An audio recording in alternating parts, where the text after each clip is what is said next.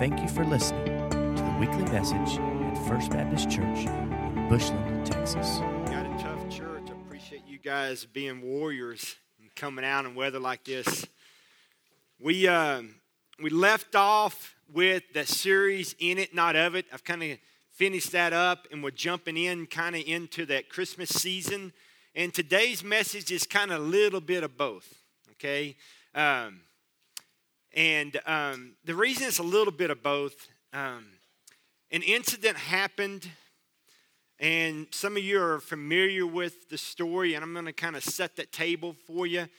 And then as we look at that, I think it says a lot about in it, not of it, but it also kind of propels us or launches us into the Christmas season as well. And I want to share this with you in the message this morning. There's a pastor from Indianapolis, Indiana, named Davy Blackburn. He's got a wife named Amanda. She's 28 years old. They already had a 15-month-old son. She was pregnant, 12 weeks pregnant, with their second child. On November the 10th, 3 gentlemen broke into their house while she was there and murdered her. They've charged an 18-year-old man with that murder and 2 other suspects. You say, well, why would you talk about that in Thanksgiving? We looked at Paul 2 weeks ago. And in 1 Thessalonians 5:18, Paul writes these words: "Give thanks in all circumstances, for this is God's will for you in Christ Jesus." What would Paul say today to Pastor Davy Blackburn? What would he say today? What would he say to you and me today when we face challenges?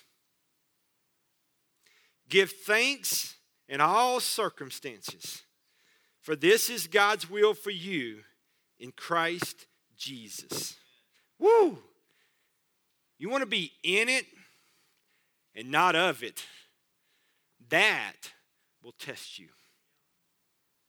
It doesn't matter if he's a pastor. That will test you. We find the answer in a story we looked at a couple of weeks ago.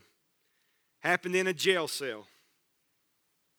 You remember the story well. Paul was on a journey in the Philippi. He meets a young lady named Lydia, leads her to Christ and her family. Upon that, she and her family become the first church in Europe. Acts 16 continues the story. They later meet a girl, a slave girl, who had an evil spirit in her. Evil to some eyes. Her master didn't think it was evil. But she had the ability to predict the future. So her master made a lot of money off her by predicting the future. Paul did not like that, the way she was being used by him. So he, by the Spirit of God, cast that evil spirit out of that girl. That ticked off his master, her master. Her master had Paul and Silas stripped, beaten, and thrown in the prison. How did they respond? About midnight, the story says that Paul and Silas were praying and singing hymns to God, and prisoners were listening to them. Suddenly, there was a great earthquake that happened. The walls started to shake. The walls came down. The prison doors flew open. The guard freaked out because the guard thought that Paul and Silas and all the prisoners would run for it. So he, in a panic, runs to the cell. He's freaking out, thinking they're going to leave. He was ready to take his own life because he did not want them to find out that he let them go. And Paul intercepts him and says, "Hey, Wait. Don't do that. We're still here. We're still here singing. We're still here praying. None of us have left. Not just Paul and Silas didn't leave, but none of the other prisoners left as well. Can you imagine that? Running into a jail cell after the walls come down. What do they want the most? They want freedom. They want to get out of there. This is not some Taj Mahal prison. Remember? This is short, about 5 foot tall, got a hole in the ceiling. They use the bathroom in there. The same location they drop food through the hole to feed them. Okay? Not where you wanted to be. At night, rats ran over you. Mice and all kind of critters. Okay? Not the place to be. They're sitting in there, continuing to pray and sing with the walls not even there. They're not even there. Here's a big question for you and for me. Why should we, me and you, sing hymns at midnight in our jail cell? Why should we, me and you, why should we sing hymns at midnight in jail cells? You've been there. Dark times in your life. Times of questions, no answers. Times where I don't know what we're going to do. I don't know how we're going to pay the bills. I don't know what we're going to do about our marriage. I don't have an answer to raising our children. I don't know what we're going to do with my parents or your parents. I don't know what I'm going to do about work. I didn't know I was getting laid off. Midnight. Unexpected phone calls. Darkness. Questions. Concerns. Don't know what to do. Don't have any answer to anything. You're in a jail cell. It's dark. It's lonely. Why do we sing? Why do we cry out? I want to look at 3 things that answers this question. First is this. Worship in the hardest places of life is a powerful resource.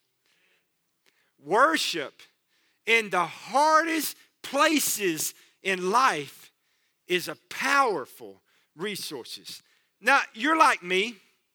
It is so much easier to just start bailing out in that car and in that shower and in that house when things are good, isn't it? How many of us really like to worship when it all is good? Y'all, am I alone on that? You out there? You made it in from the ice, you ought to have a good time. Amen? I mean, here's the deal.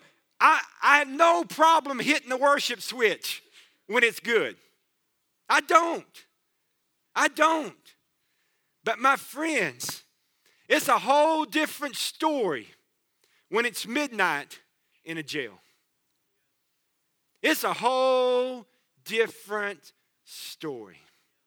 The test of the Jesus in me, the test of who he is in me, the test of the promise of his word, and the hope in the darkness is seen in the jail cell at midnight.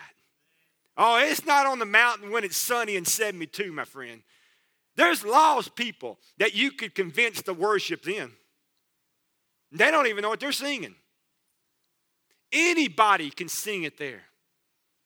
But it's a whole different thing when you can worship when it's hard. But it's an absolute powerful resource. Psalm 100 verse 4 says this. We enter God's gates with thanksgiving and enter his courts with praise. When we draw close to the Father in worship, even in worse pain and suffering, he empowers us to face our greatest challenges. I want to encourage you to do something.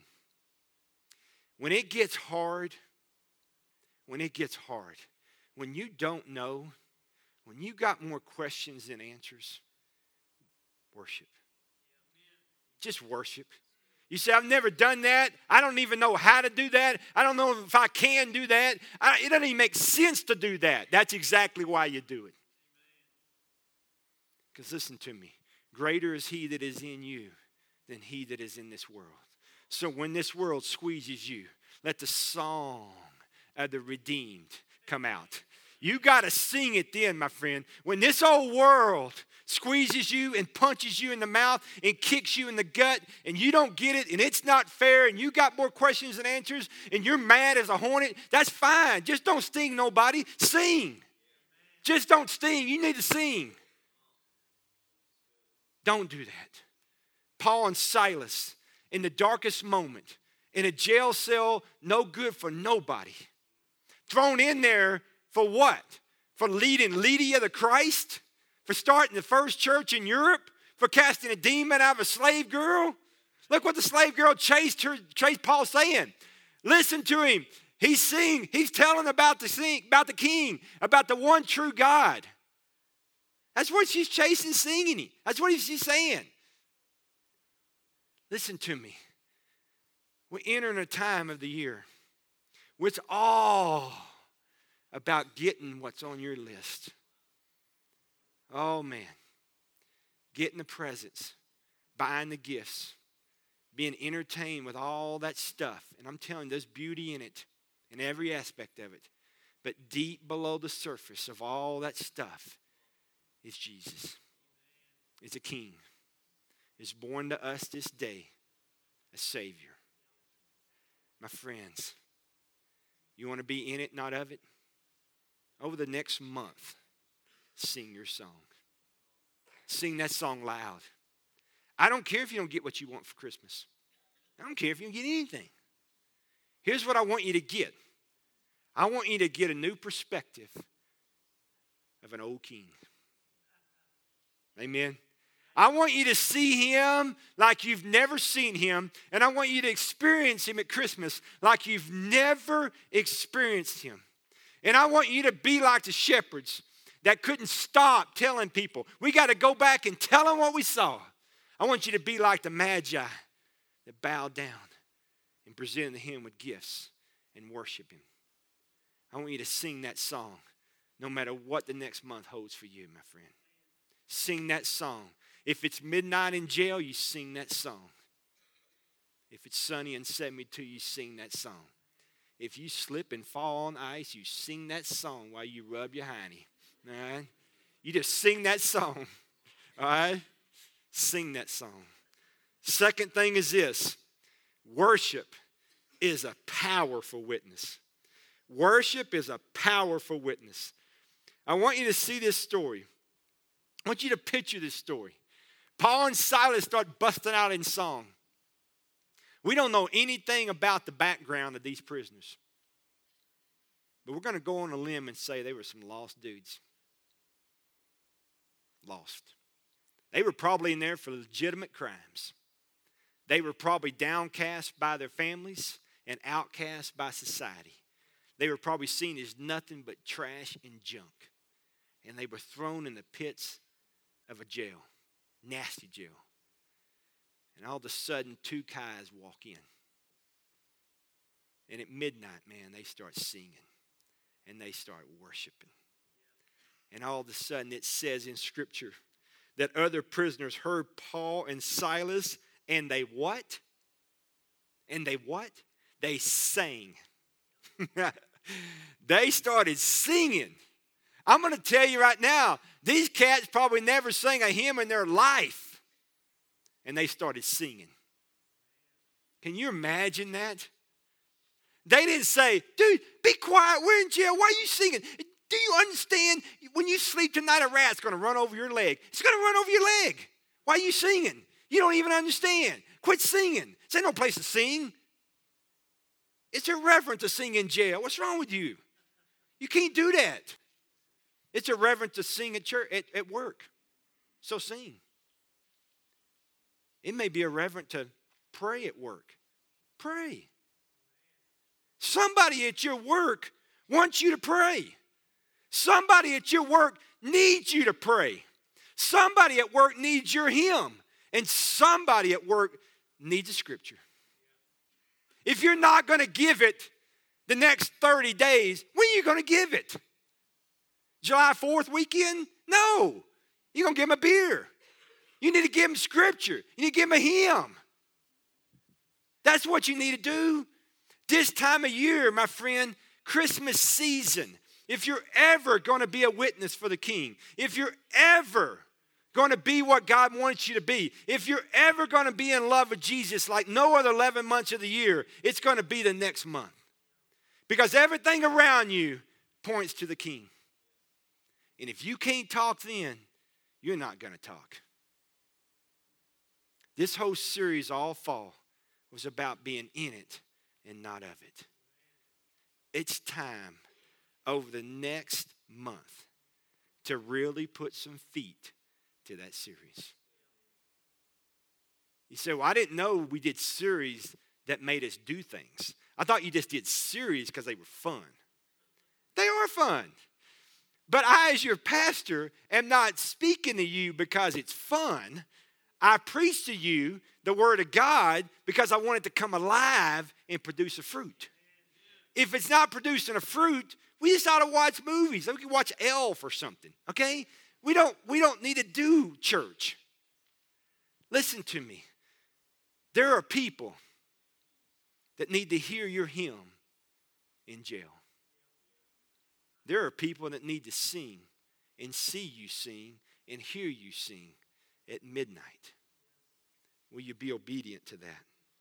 When we are faithful to God in the hardest places, people take notes and our faith becomes real to them.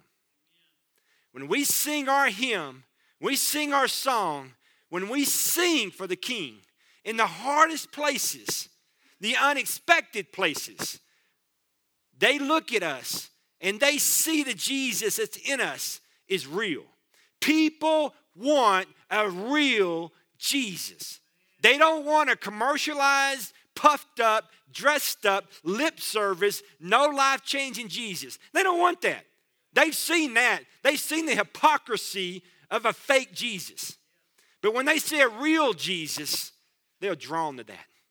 They climb in trees like Zacchaeus to see that Jesus. What kind of Jesus this Christmas season will you reflect? Will you really be in it and of it? Or will you be in it and not of it? Oh, you can get sucked in to the vacuum and the commercialized Christmas. Or you can walk with your eyes on the King and sing a song, and others will join in, and you won't have any idea that they did it. You know, speaking of Elves, the movie, not even in my notes, but an interesting, see, there's a lot of things not in your notes, preacher. But here's the interesting thing about Elf. At the end, that hard girl at the end starts singing.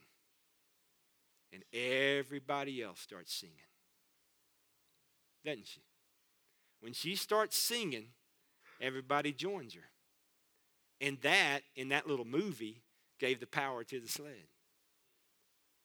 How about you? Are others not singing because you're not singing?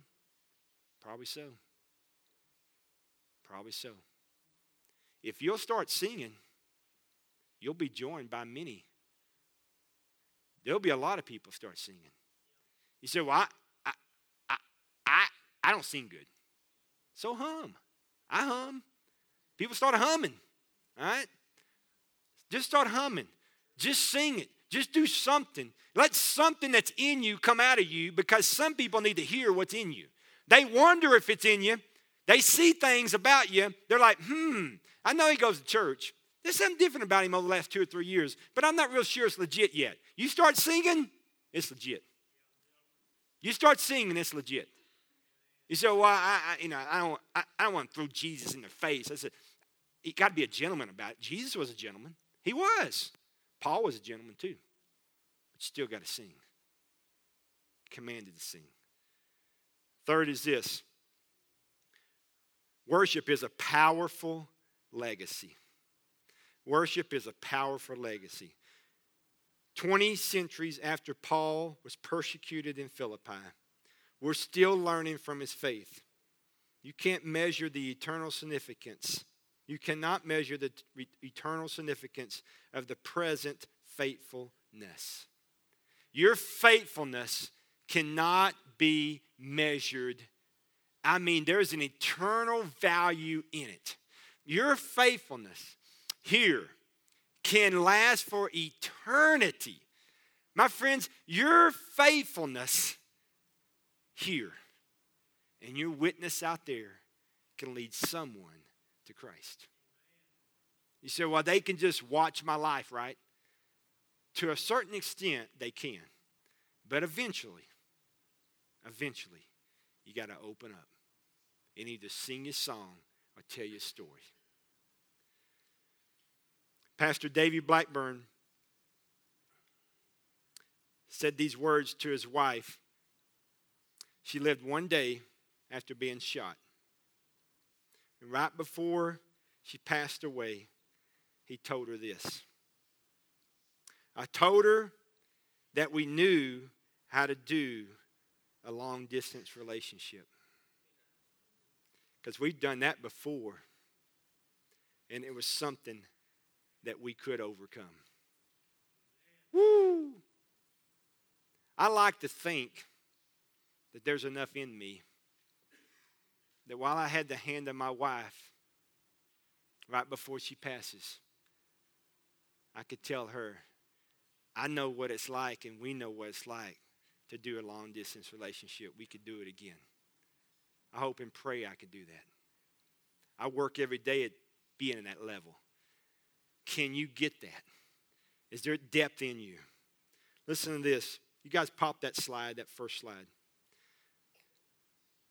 The Sunday before she passed away, in his message, he made this statement. What controls you is what you worship. What controls you is what you worship. Worship is a 24/7 lifestyle, lived out not just on Sunday, but Monday through Sunday, every single day. What controls you is what you worship. If you're controlled by your schedule, that's what you worship. Controlled by your work, that's what you worship. For some of us, we're controlled by anger. That's what we worship. For some of us, we're controlled by unforgiveness because we won't let it go. That's what we worship. Or we sing, but can't worship. You see, you can sing songs. There's a difference between singing and worship. Pop that next slide.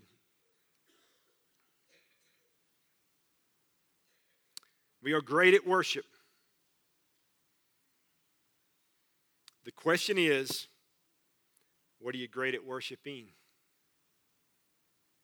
Not everything is going to sustain you. That's deep. That's hard.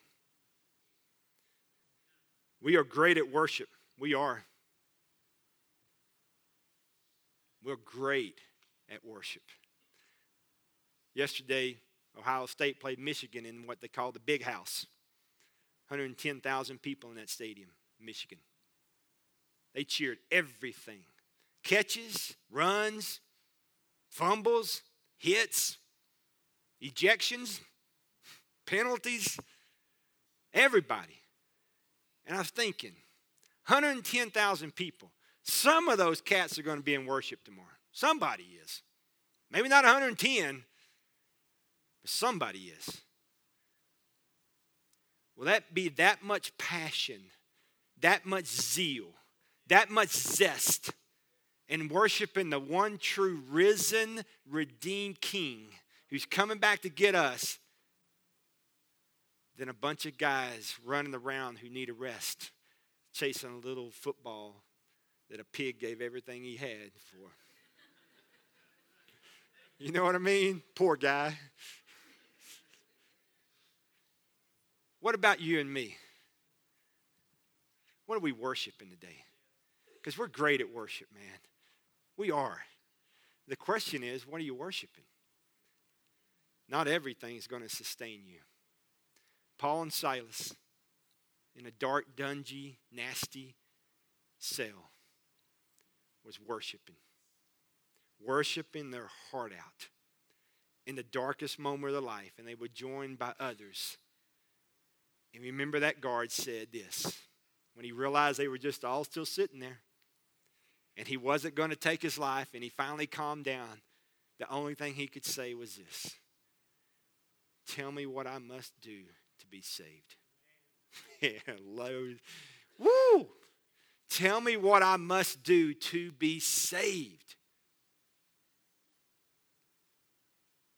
Psalm 40 says this: I waited patiently for the Lord.